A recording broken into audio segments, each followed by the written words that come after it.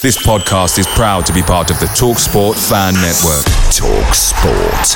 Powered by fans.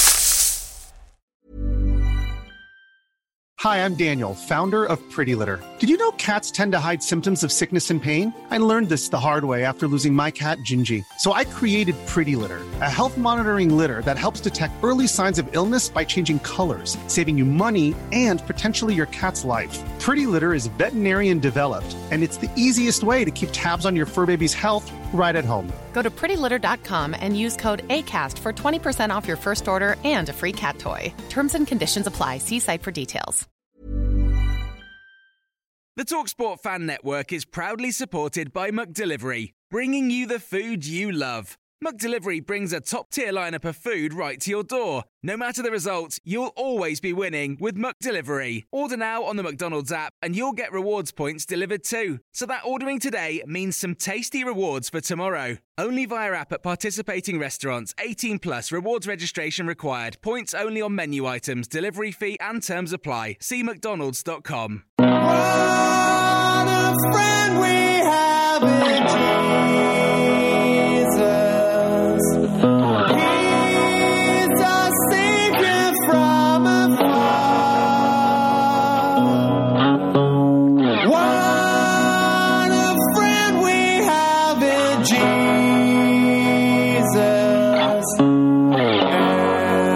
And his name is Cancer.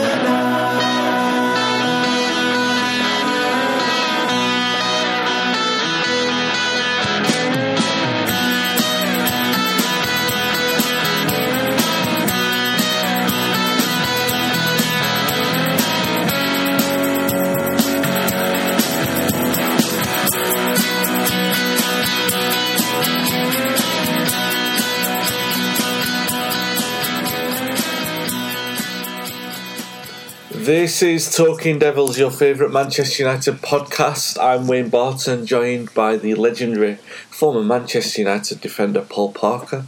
Paul, how are you doing? I'm good, Wayne. Thank you very much. Good stuff. Talking Devils is, as always, brought to you in association with Classic Football Shirts. They have a range of classic shirts and sportswear online and in physical stores as well. Listeners to this podcast can get a 10% discount using TOTD10 at the checkout online.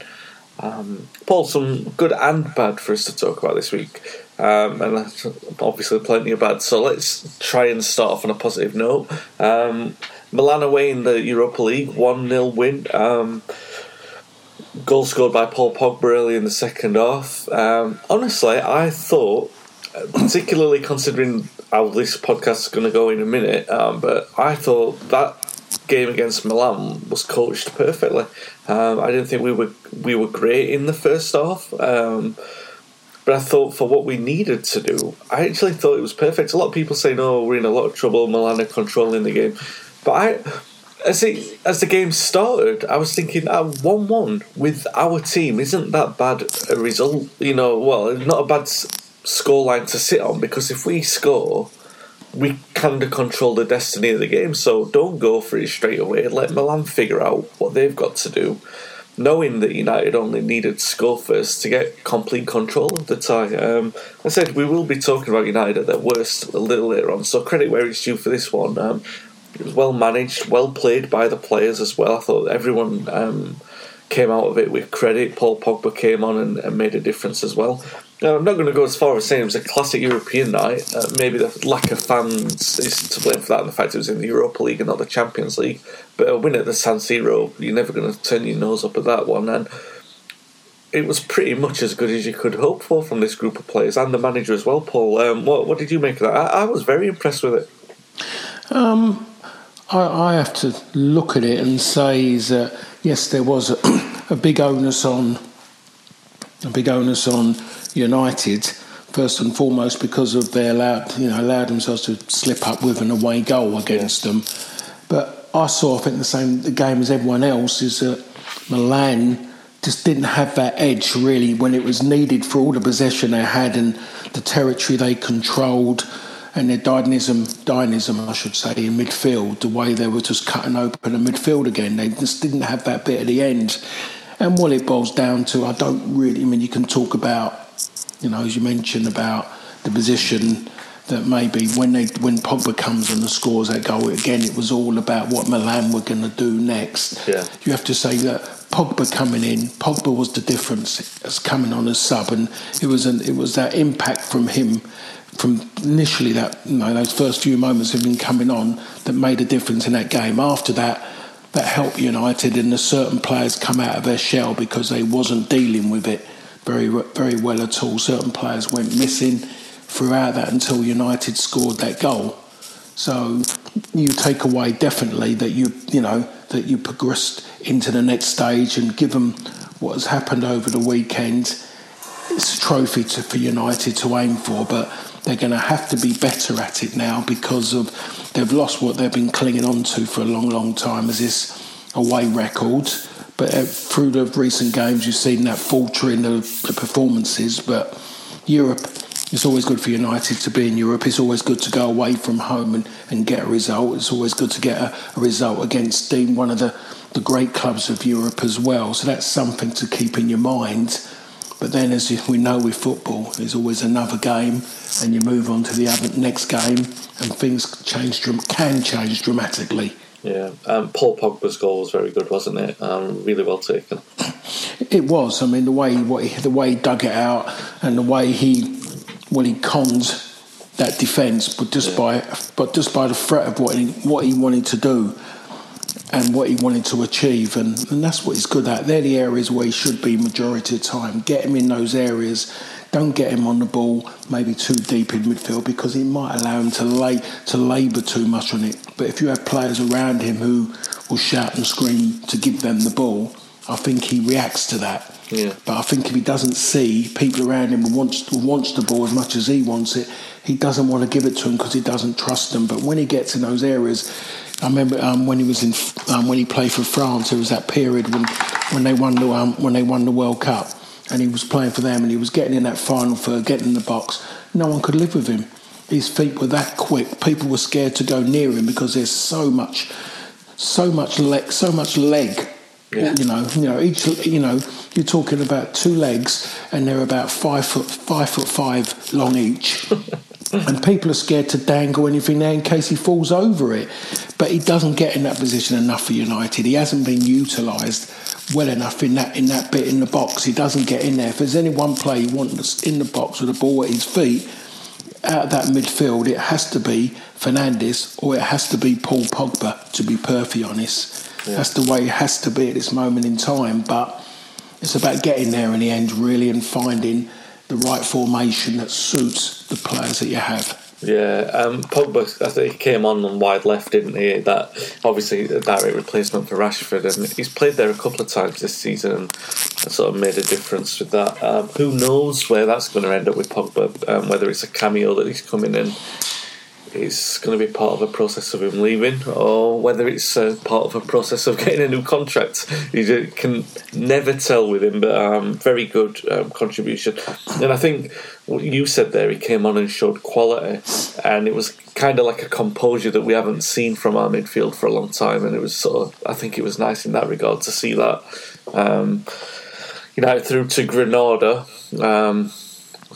could call it a local derby, Granada Television. But unfortunately not. They're going to have to go to probably Spain, but you never know. Sometimes they're moving those games around at the minute, aren't they? So a game that you would think again that United should be able to get through to another semi-final, but we will wait and see. And you definitely can't take anything for granted with this United team at the moment. The way that I worded it in my match review for yesterday, Paul, was that Manchester United, we've seen the two sides of United this week, basically. The first choice team remains capable of beating anyone and playing well, but the second choice team remains capable of losing to anyone and playing like they did yesterday. It was pretty much. I mean, we've said this before. It's as bad as you can get. So let's be frank. It's not the worst Manchester United performance ever, but it was pretty bad, and we're used to expecting this from this group of players. But I think it went wrong from top to bottom. Team selection seemed to be wrong. A lot of people saying there's a 2-week international break. Ole likely to respond by saying players are going to be away, so it's not like they're resting for 2 weeks, although the club has tweeted something today with the boss saying looking forward to getting the players back fresh and hungry, which I'm thinking, well, no, they're actually not going to be fresh because they're still playing a number. So is it right, some of the international teams have got 3 games in this 2-week period, so it's going to be a lot of football. That said, the responsibility lays with the club, and that's what we're talking about. That's what we're bothered about is United's fate. And they were terrible from minute one yesterday. There were already two moments where Fred gave the ball away in dangerous areas where we were really lucky to get away with it. And then we talked about the goal in Turkey is perhaps the worst collective defending you've ever seen for a United goal to be conceded. But that was up there, wasn't it? In terms of an individual mistake, have you ever seen anything like that? He's played in the ball. I mean, we'll talk about the performance as a whole in a moment, but you can't not talk about that goal, Paul. The first one, it was terrible, wasn't it? Yeah, it wasn't great. It certainly wasn't great, and I'm actually just gonna at some point go and have another look at it again but they're prone to doing that. Manchester United, this moment of time with that defence. It is like, people want to say it's great, and all saying after one win it's great, everyone's great, and then after one poor performance it's again it's back to normal. But at the end of the day, when you look at it, if you're looking for a team that's going to grow and go on and move and compete to win a league title, your defence has to be a priority. You have to have more faith in it. The players have got to have faith in it. Everyone has got to have faith in what they've got in that defence. And you talk about your middle two. That's still not sorted, the middle two yet. No one knows what the best combination is of to be in that middle. The pairing just doesn't look comfortable. And Iniacho, who has improved immensely, he's got better and better.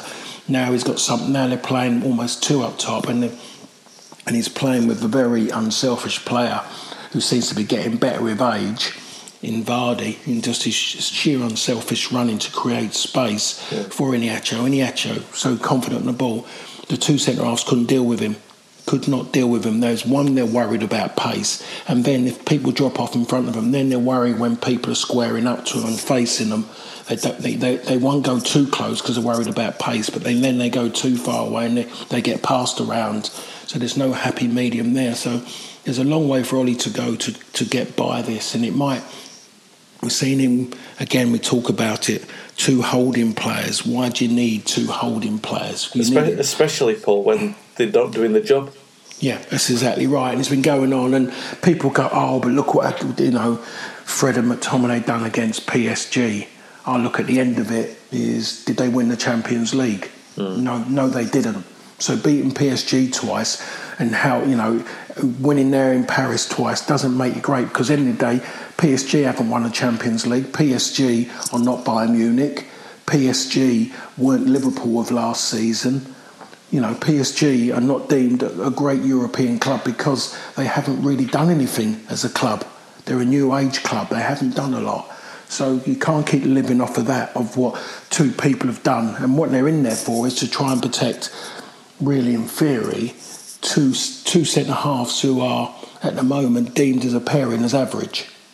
That's what they're there for. So the rest of the team is losing out, and you're really inferior on the back of that. So it's a long, long way to go for United to be deemed as a side that can compete at top levels to succeed in all trophies. But if you're going to go and succeed and win trophies, when it comes your opportunity and you're not far away, you're 2 games. You're 2 games away from playing in a major final. You don't go and rest people. No, just on the goal, one thing came to mind. Going back 14 years nearly. I think it was 14 years. We played at Portsmouth and Rio Ferdinand played a back pass to Van der Sar and he bobbled past him and went in. And obviously you wouldn't normally associate that with Ferdinand or with Van der Sar, basically. I'm not blaming Henderson for that, because obviously it wasn't Henderson's fault, the first goal I'm talking about. But we've been talking for months about. It's kind of fortunate that we've got this long without it being more prominent that we've, surrendered more goals in this form by defending basically on the edge of our own 6-yard box when we don't need to, when we've got the ball. I've never seen a United team do this, and it never makes me feel comfortable. I never feel that we've got the players to do it. You could argue that Maguire plays Fred into trouble, but Fred's still got time to do it, just blast it out or anything, and you just don't play the ball like he did, and it's incomprehensible. No matter how many times I watch that back, Paul, and he just plays the ball to Iheanacho, and he's got the tap in. And this goes back to what I was just saying about the midfielders not doing their job, because you can then look at the second half and the second goal where Tielemans he's played a 1-2 around Matic. He's done it to expose his lack of pace, and then Fred, I don't even know what that is because it's not a tackle. It's like an apology of a tackle, what he puts in. He's got all the time in the world. That's two midfielders. He's literally run rings around two midfielders and scored this easy goal. Now, it's still a good goal, don't get me wrong. From Leicester's point of view, it's a brilliant goal. But from our point of view, I just look at it, it gives me almost as many nightmares as the first goal in terms of the way that it was picked apart so easily. When lockdown restarted, when football started after the lockdown, I remember us talking about Matic not being in. I think it was the first game against Spurs. Matic wasn't missing. Fred was there, and he sort of misread a ball, and I think it led to their goal. And we were saying if Matic is there, that doesn't happen. And then Matic came into the side, and I think it didn't happen. He saw his sort of defensive nous, but he's a year older now. You can sort of see the legs getting to him, especially when you don't have quality. Fred's got energy, but he's just got nothing on the ball. I mean, if you can't play a 5-yard pass in your own box, and I mean, that wasn't only that, there was 5-yard passes everywhere that he was missing. But I mean, it's concerning, Paul. It's so concerning, that, isn't it? I mean, the midfield, take McTominay out of it. I mean, don't get me wrong, he doesn't cover himself in glory for the third goal either, but Matic and Fred, you're immediately looking at that and thinking, I don't think either of those are starting for United next season. Well, they can't if United want to challenge. Yeah, but I mean, I'm seeing that first goal, and what you're saying is right about what Fred's done. The problem is, though, and I'm looking at it again, is that Harry Maguire gives them a bad ball. Yeah. The ball, it's not the ball, it's not about the weight of pass or anything like that. It was a poor decision to knock it to Fred where he was, the position he was, how far he was from outside the box. There was someone close. Fred could only go one way. It wasn't if Fred had options to go either side. Fred has got his back to play. People say, he should have been side on. Well, maybe that's not a strength for Fred. Fred's got his own strength, but Harry Maguire shouldn't have given the ball to him, and Harry Maguire has to take a little bit of responsibility in saying it wasn't the right ball to give him.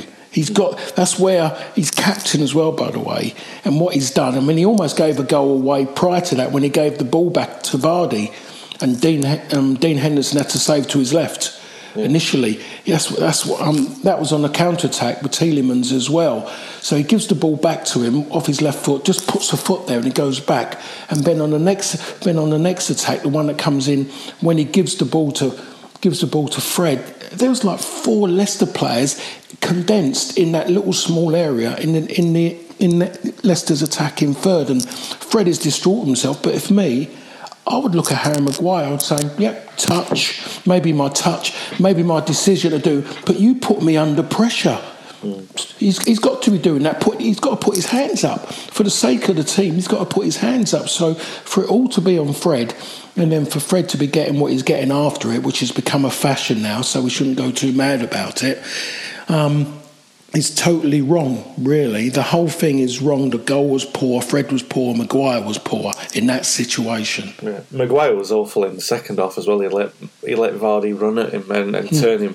I said let him. Obviously, Vardy did his own bit, but it was just not a good day for Maguire either. You mentioned the team selection. Let's talk about that, because a lot of people are. Where do you stand on this one? Because obviously, you look at it and obviously Ollie's looked at it and said, that's the chance to rest players. We can't complain from that aspect. Everyone's saying the players need a rest. The difference is, was this a game where you do that? And what we've said many times before, if you're going to rest them in games, do it when the game's won. Yeah. Not when we were chasing that game, you were putting players into a situation where you were putting 4 players into a situation where everyone else was playing so poorly, and the urgency and anxiety there to get a result was creeping up. So you weren't allowing for composure. Those players had to go into an erratic performance. It was just a mistake all around. And you look at it, and obviously it was. We'll talk about the individuals in a moment. I know we singled out Fred and Matic, but Van der Beek's one I want to get onto in a moment as well. But what did you think of the formation? Formation as well, because it was a sort of narrower shape as well to sort of try and get the most of that central area. And I've thought in the past, I think you probably said it in one of the last 2 podcasts, or maybe you should try something like that. No, it didn't work. Definitely did not work yesterday against Leicester, who were very good, by the way. But the formation and the selection, Paul. What did you make of that? Well, I mean, we look at Leicester, and it didn't work because if he was trying something, but he'd been better trying off what he deemed as his better team to go and play that, to go and just do it initially.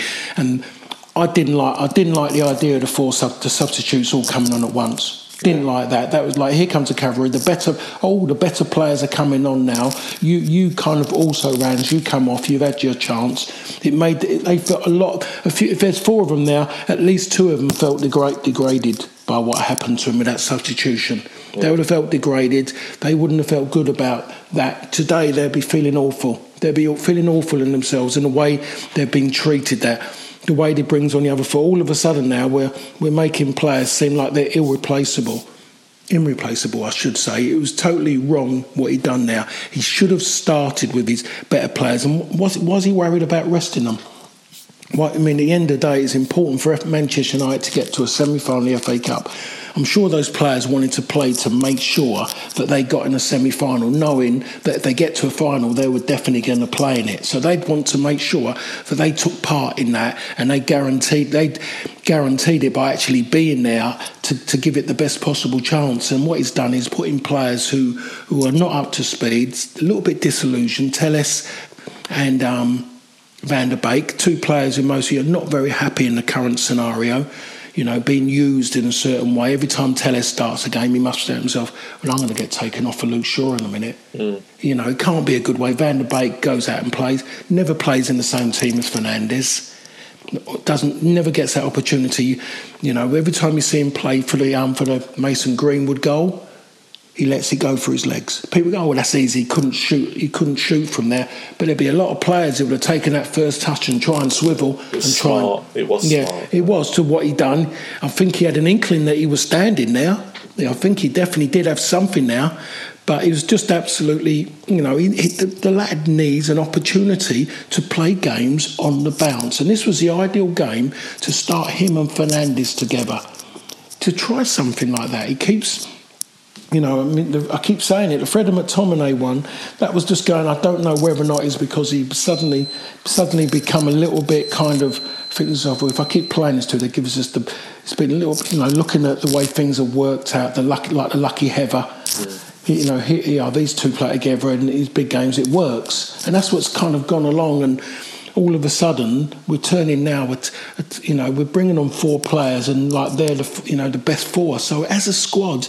But I don't think you can do it. He's used a thing now which they brought into football because of lockdown, and I think he's used it in the worst possible way because mentally he might have lost a few players there off the back of that for what he's gone and done. And he's certainly given a few little tidbits for all the media now to kind of bite off the back of over the next few weeks if things don't start going right for United. Yeah, Fernandes was a curious one because he played against Sociedad in the return, didn't he? It's like, why playing that then and not playing yesterday? It's just, Well, that's what people look at. People look at that now. Everyone will someone will bring that up, Wayne. Yeah. That'll end up somewhere on social media, and someone will then question Ollie.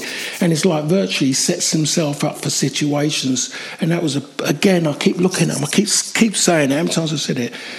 For me, he wants to win a trophy for himself and Manchester United. He needs to win a trophy for himself, first and foremost. And that's not him being selfish. That's human nature. He wants it for his own ego. I've won an FA Cup. Now I've won an FA Cup as a manager. Yeah. It's just got to be there. And if someone says to you, well, we've got players who are looking tired. They're not tired. They're playing football, what they're supposed to love. So they should come out there and do it. They're not going out with a shovel in their hand to dig for 12 hours. They're going to play football for 90 minutes. And to be honest, the ball's only in play an average of 63 minutes, so they're not doing that much. And then what they can do, if someone touches them, they can fall on the floor, claim a foul and have a rest. Yeah. So it's not that difficult for players to play games. And then if it was Sir Alex, and he'll turn around and say, FA Cup game, they're going to go away international break. I'll tell you what, let them give everything for who pays their wages. And when they go and play for their country, that's up to the manager there for what he wants to do. But at this moment in time, I'm thinking about United getting to another stage of a competition or getting a place higher in the league. And when they go and play for the country, I would deal with that problem then with the international manager at the moment. This is their bread and butter. Yeah, it's such an odd one as well with Solskjaer because you feel like he brought that pressure on himself by talking about it in the week, wasn't he? He was sort of saying, I can't remember exactly what it was, but it was kind of like trophies don't measure progress by trophies, which is a similar thing to what Pochettino has said in the past. And I see where he's coming from with it, Paul. I really do. But I still think, you can't do something like that and then do what we did against him, because he will have seen the narrative that, everyone's talking about him losing all these semi-finals. Now, obviously, to lose another semi-final is not going to define his success, and even getting to a final wouldn't. It's not going to make him... if he gets to a final and loses, people aren't going to automatically say, he's turning the corner or something. But if he goes the other way, like it did yesterday, you lose a quarter-final and you lose it that badly, and you've rested players. One of the things he said was the players that came in, they look rusty. Do you know what I mean? So you've literally got it both ways. Do you know what I mean? It's literally both ways with that. He should have been. He should have actually when he delivered. He should have been delivering that as an answer.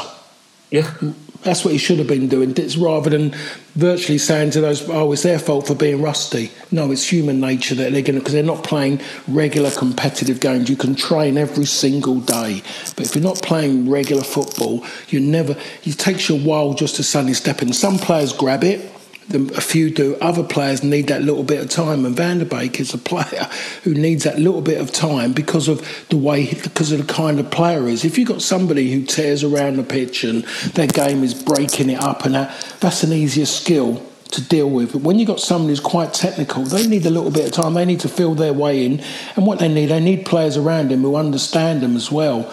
Van der Beek, and one of the players for Van der Beek needs around him is a Fernandes, because Fernandes would orchestrate other things as well, but he never gets that opportunity to play with Fernandes. Fernandes and Pogba together would be an interesting trio. What do you think about Van der Beek? Because that's another thing where obviously yesterday mixed performance. He did well for the goal, but otherwise it's just sort of missing again. And I'm not putting the blame on him, but every time now I watch him play, I'm thinking, Kagawa, Mkhitaryan, you're just not going to fit. It's just not going to work. And I don't mean, he's obviously got loads of talent, and you're exactly right, in the sort of technical environment he could flourish in, but he just doesn't seem to fit.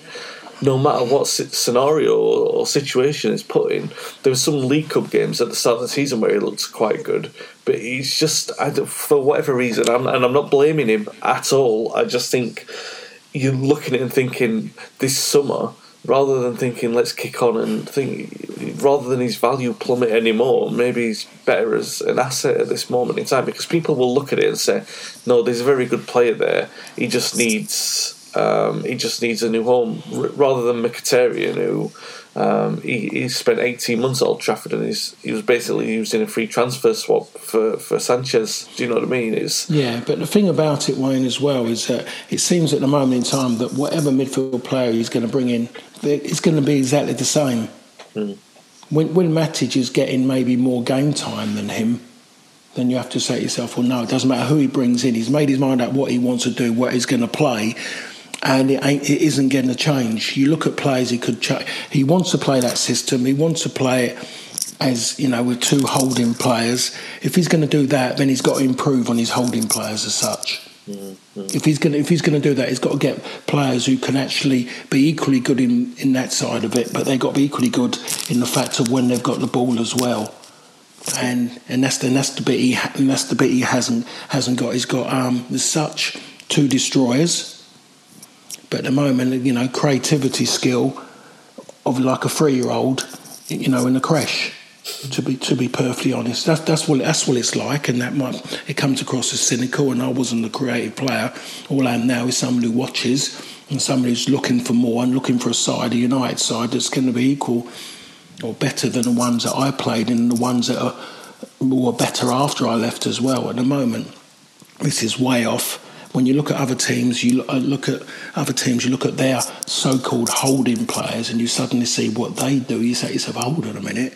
Why is everyone raving about this player here and that player there when they don't equal these players that no one knows about? The lad at AC Milan, Kessel, is it? Kessel, yeah. Look at him.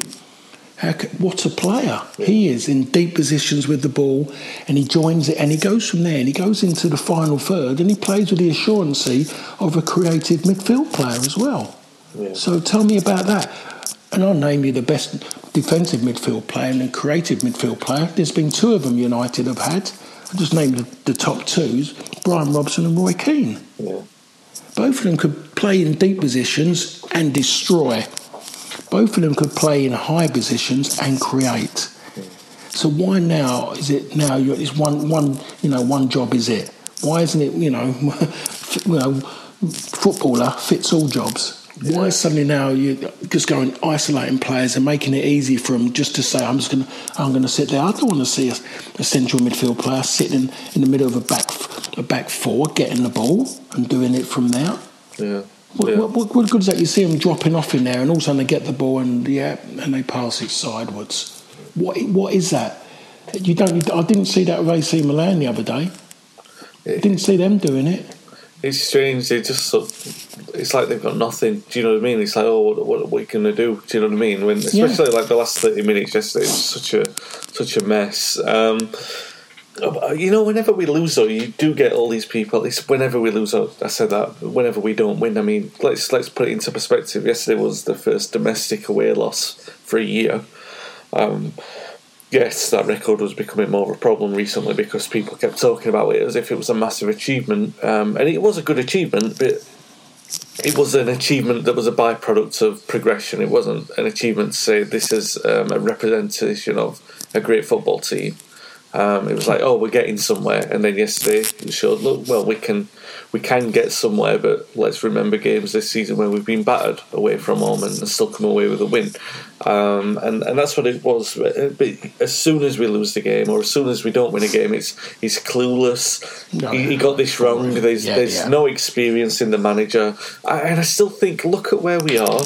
Does anyone really think that this is a title-winning squad? I'm not saying that Ollie's getting the best out of them, but I feel like he is, and that's what it looks. That's what I would present that as. I wouldn't necessarily say this is definitely the case, but I look at it and think I'm more inclined to think that than the other way. And so that brings us to the summer and everything like that. People are already talking about. Well, there was talk in the last 2 weeks about a 3-year contract being discussed, and that perhaps they were going to wait until the summer for that.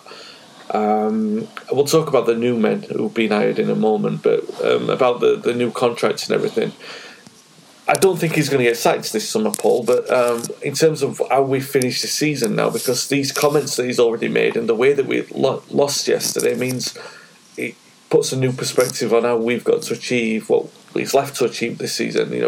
I think now you've got to look at it and say, well, we've got to finish second because we've had that position for so long.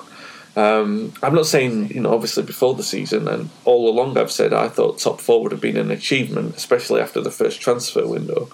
But from where we are now and the level of things that Ole has been saying about the players and how much he believes in them and everything like that, and how much of an excuse he's given them, unless it's just like enough rope to say, you know what I mean? If we don't finish second and Ole doesn't get rid of a bunch of these players in the summer, then, you see where I'm coming from with that. He can't have it both ways. He can't be talking up the players unless he's going to be ruthless about it if we don't achieve what we're going to achieve, because if we don't achieve what he's there to achieve, which should be second place finish, and then I would say Europa League final, you can't sort of gamble on a final and say we've definitely got to win it, although you would like us to, considering we're probably the favourites now. But from this moment in time, Paul, that it seems like Ole's talked him into that being the thing that we've got to achieve, really, the second place and the Europa League final. Is that what you would agree with at that moment? Well, Jose Mourinho's allowed to do that, isn't he? Yeah. He done it. He suddenly, allegedly threw away the league because he was going to win Europa League. Yeah. That's what he got everyone to believe. I mean, no, he didn't, because he didn't know he was going to go and win those games. He didn't know that he was going to come up against a very, very exciting but very inexperienced Ajax in the final. And look where all those clubs, where those players are playing now, tells you potentially how good that Ajax team were. Yeah. And what they've gone on from there is now they're regularly qualifying for Champions League and still letting players go all over the place. Yeah. So no, I mean Mourinho can do that and no one asks a question. But Ole, if he goes down that road, or if someone suggests it and it doesn't work out, then he's going to get slaughtered for actually taking his foot off the gas in the league, when in theory you can't control results. You can try and control performances, but the one thing you should never have to control is hard work and commitment to the cause. That's the bit that you should never have to question about your own players. And the one thing that he wants from at the moment is to actually keep things going and have a bit of pride about themselves and say they want to finish second. Have the players who know they can't win it, but they want to finish as close to City points-wise. If City go and draw a game, United go and take 3 points. They want to get as close as possible and have that belief. Not players who are just content to be there thinking, Champions League, it's all right. And you just think, we can try and get in the Europa League, but it's okay. Doesn't matter. There's another season. This season doesn't really matter because of what's gone on. We've got next season. Sorry, they should all be judged on what they delivered this season. There's a lot of them who aren't good enough, and not good enough because of the fact of they're not players who you're going to win leagues with. They're content to be seen as Manchester United players and like walking around in a tracksuit. I think you're going to the way that I see the last sort of 8 to 10 games of this season is you're going to look at those players and there's going to be a lot in the Van der Beek, but in what I mean by that is, obviously, I've outlined what I mean by Van der Beek. He's sort of in this sort of catch-22 scenario. He's really got to sort of find his place, but that's got to be found for him as well. These players, even let's say Matic and Fred start every game for the rest of the season and they play brilliantly, and we don't concede a goal for the rest of the season, and people will talk about Maguire. No, seriously, I'm thinking, let's say 8 games we keep 6 clean sheets. Matic and Fred play them all, and Maguire and Lindelof play them all. That's still not going to convince me. That's not going to say, those 8 games we can push on and win a title. That should be fodder for buying clubs to look at Fred and say, okay, well, he's got a chance, so we'll take him on. United can't afford to get tricked into... Solskjaer can't afford... United can, because they're going to continue regardless, but Solskjaer can't afford to be tricked into trusting players for longer than necessary. And I already think that some of them are being trusted for longer than necessary. It's going to be really, really crucial 8 games in terms of how Solskjaer responds to it. But I'm with you. You know, there's a lot of players there who you want to see them take the impetus and say, no, we want to finish that. And we say this every year, don't we? We say this every year, and you said it just before we came on, that you've got every expectation that we could be talking about this in the same way next year as well, because you never feel like, as much as Solskjaer has sort of pushed it in the right direction, there's still something about those players that you think you'll always be second at the best. You're never going to really push that gap. And that brings me to talking about the reshuffle that's happened this past week. Darren Fletcher recently brought back into the club, and he's been promoted into this sort of technical director role, which they've kind of outlined is going to be the person who talks to the incoming players and talks to them about the football philosophy of the club. You've got the football director, John Murdo, who's moved from another department. And, you know, people, as soon as people saw that it was a football director hired, or a football director was named, everyone was going, oh, finally United have got a director of football. I look at it, Paul, and I just think the chain of command is exactly the same. They've all got to answer to Woodward, and Matt Judge is still involved in the process. It's just shuffling the pieces.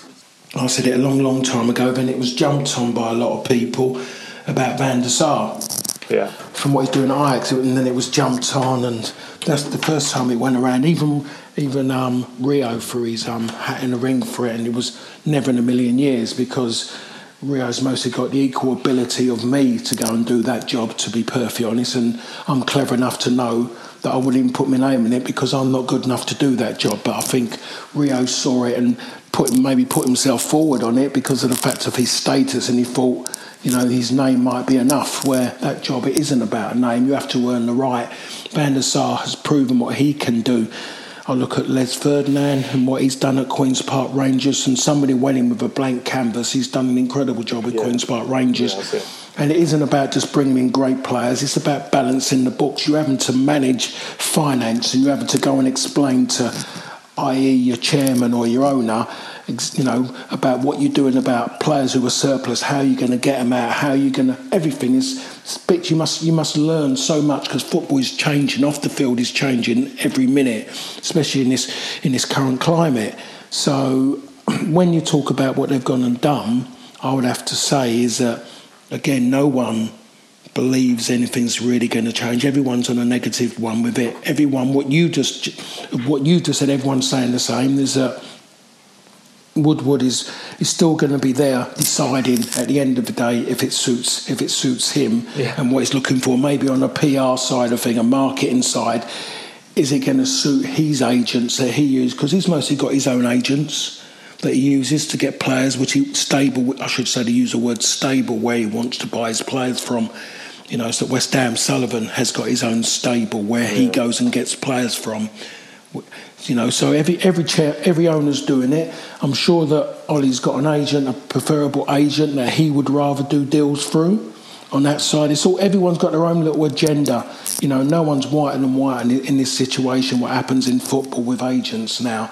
So it comes a little bit of a quarrel. Then that's why, and then all of a sudden, oh no, we don't. And all of a sudden, you end up with maybe 3 different agents for one player, and that's why deals take so long.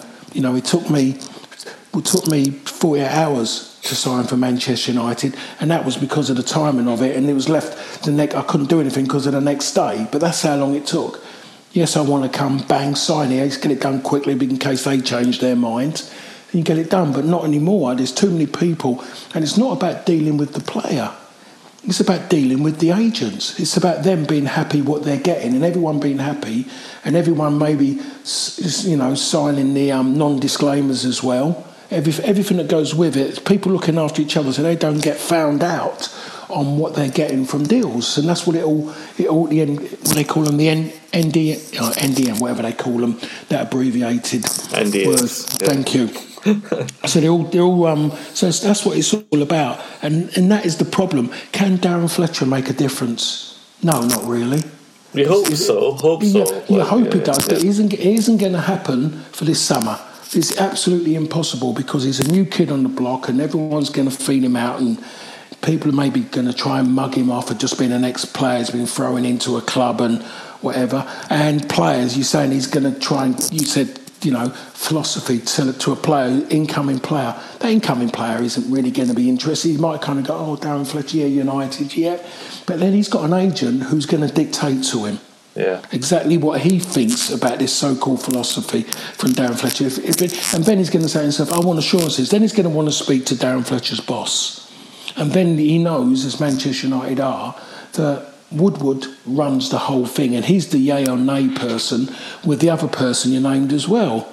So, no, it's just going round and round and it ends up back where it started. So it's more money being spent on other people to fill a berth, to hopefully convince people that things are moving forward, but the people are not that stupid to think that way. So in theory, to cut a long story short, the whole process is a waste of time and money. Yeah, but I do agree with that, and don't get me wrong, I've got hope, but then I look at it and the pessimist in me thinks, no, I see fall guys. I see convenient fall guys for if it doesn't go right this summer. When they look at they look at the lack of investment and the lack of players coming in. People will be going, "Oh, Fletcher's useless at his job." Brighton are coming up in the Premier League. Played us off the park in the first game. They've got a knack of. Their form has been poor, but they're playing better than who they're playing against. It's an odd one, and that's exactly what we witnessed when we played against them. But coming to Old Trafford, they've had, I wouldn't say good results at Old Trafford, but they've played well at Old Trafford in the past. What do you make of what should we expect to see from United's game against Brighton? Brighton mostly controlling possession. Yeah. That's what you're going to see, I would say. I don't think it's going to be much different. That they are going to control possession. Their downfall will be that they won't be able to kill off. Mostly won't be able to kill off United. That's been Brighton's fault. Biggest fault all season is that they've been in control of so many games, and I've seen 4 of them live this season. Sorry, this side of the year, I've seen 4 of their performances live, and they're a really, really good team up until the final third. But when it clicks, it's great. They don't score many ugly goals. They score a lot of team goals. There's so many interchanges of passes. Everything they do, they're very industrious in all areas of the park. And every player who comes into that team doesn't let... All of a sudden, these players come in, who's that? And they come in and you go, wow. At the moment, Graham Potter, and you look at Graham Potter, and in a certain way you look at Scott Parker, they're up there in the top 5 being manager of the year. Yeah. And what Graham Potter's done football-wise and what Scott Parker's done in rebuilding a team within a Premier League season, it's been incredible achievements on so-called lesser-known managers and English managers. It's been absolutely incredible, but... we have to believe that United are going to win the game, but they're going to have to work hard for it. And if they want to labour with the ball as what they do, Brighton will not allow them to do it because of the way they play. They play with tempo. They play the game, Brighton, as United should be playing it. They play in the same tempo what AC Milan play when they got the ball. But that's Brighton. And Manchester United play the ball with the same tempo as maybe at the moment, sometimes like a second division Albanian team.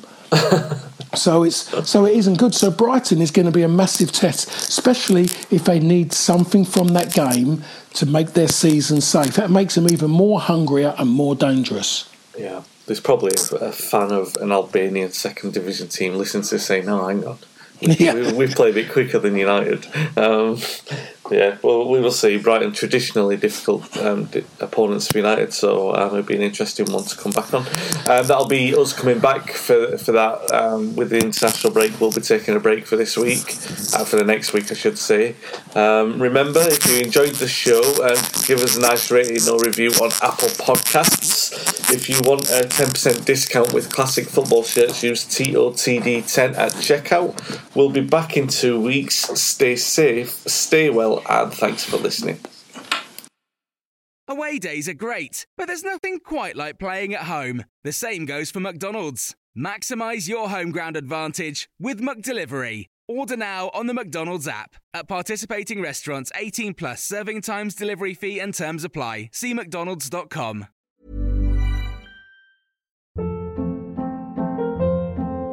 Hold up. What was that? Boring. No flavor. That was as bad as those leftovers you ate all week. Keke Palmer here. And it's time to say hello to something fresh and guilt-free. Hello Fresh. Jazz up dinner with pecan-crusted chicken or garlic butter shrimp scampi. Now that's music to my mouth. Hello Fresh. Let's get this dinner party started. Discover all the delicious possibilities at hellofresh.com. This podcast is proud to be part of the TalkSport Fan Network. TalkSport. Powered by fans.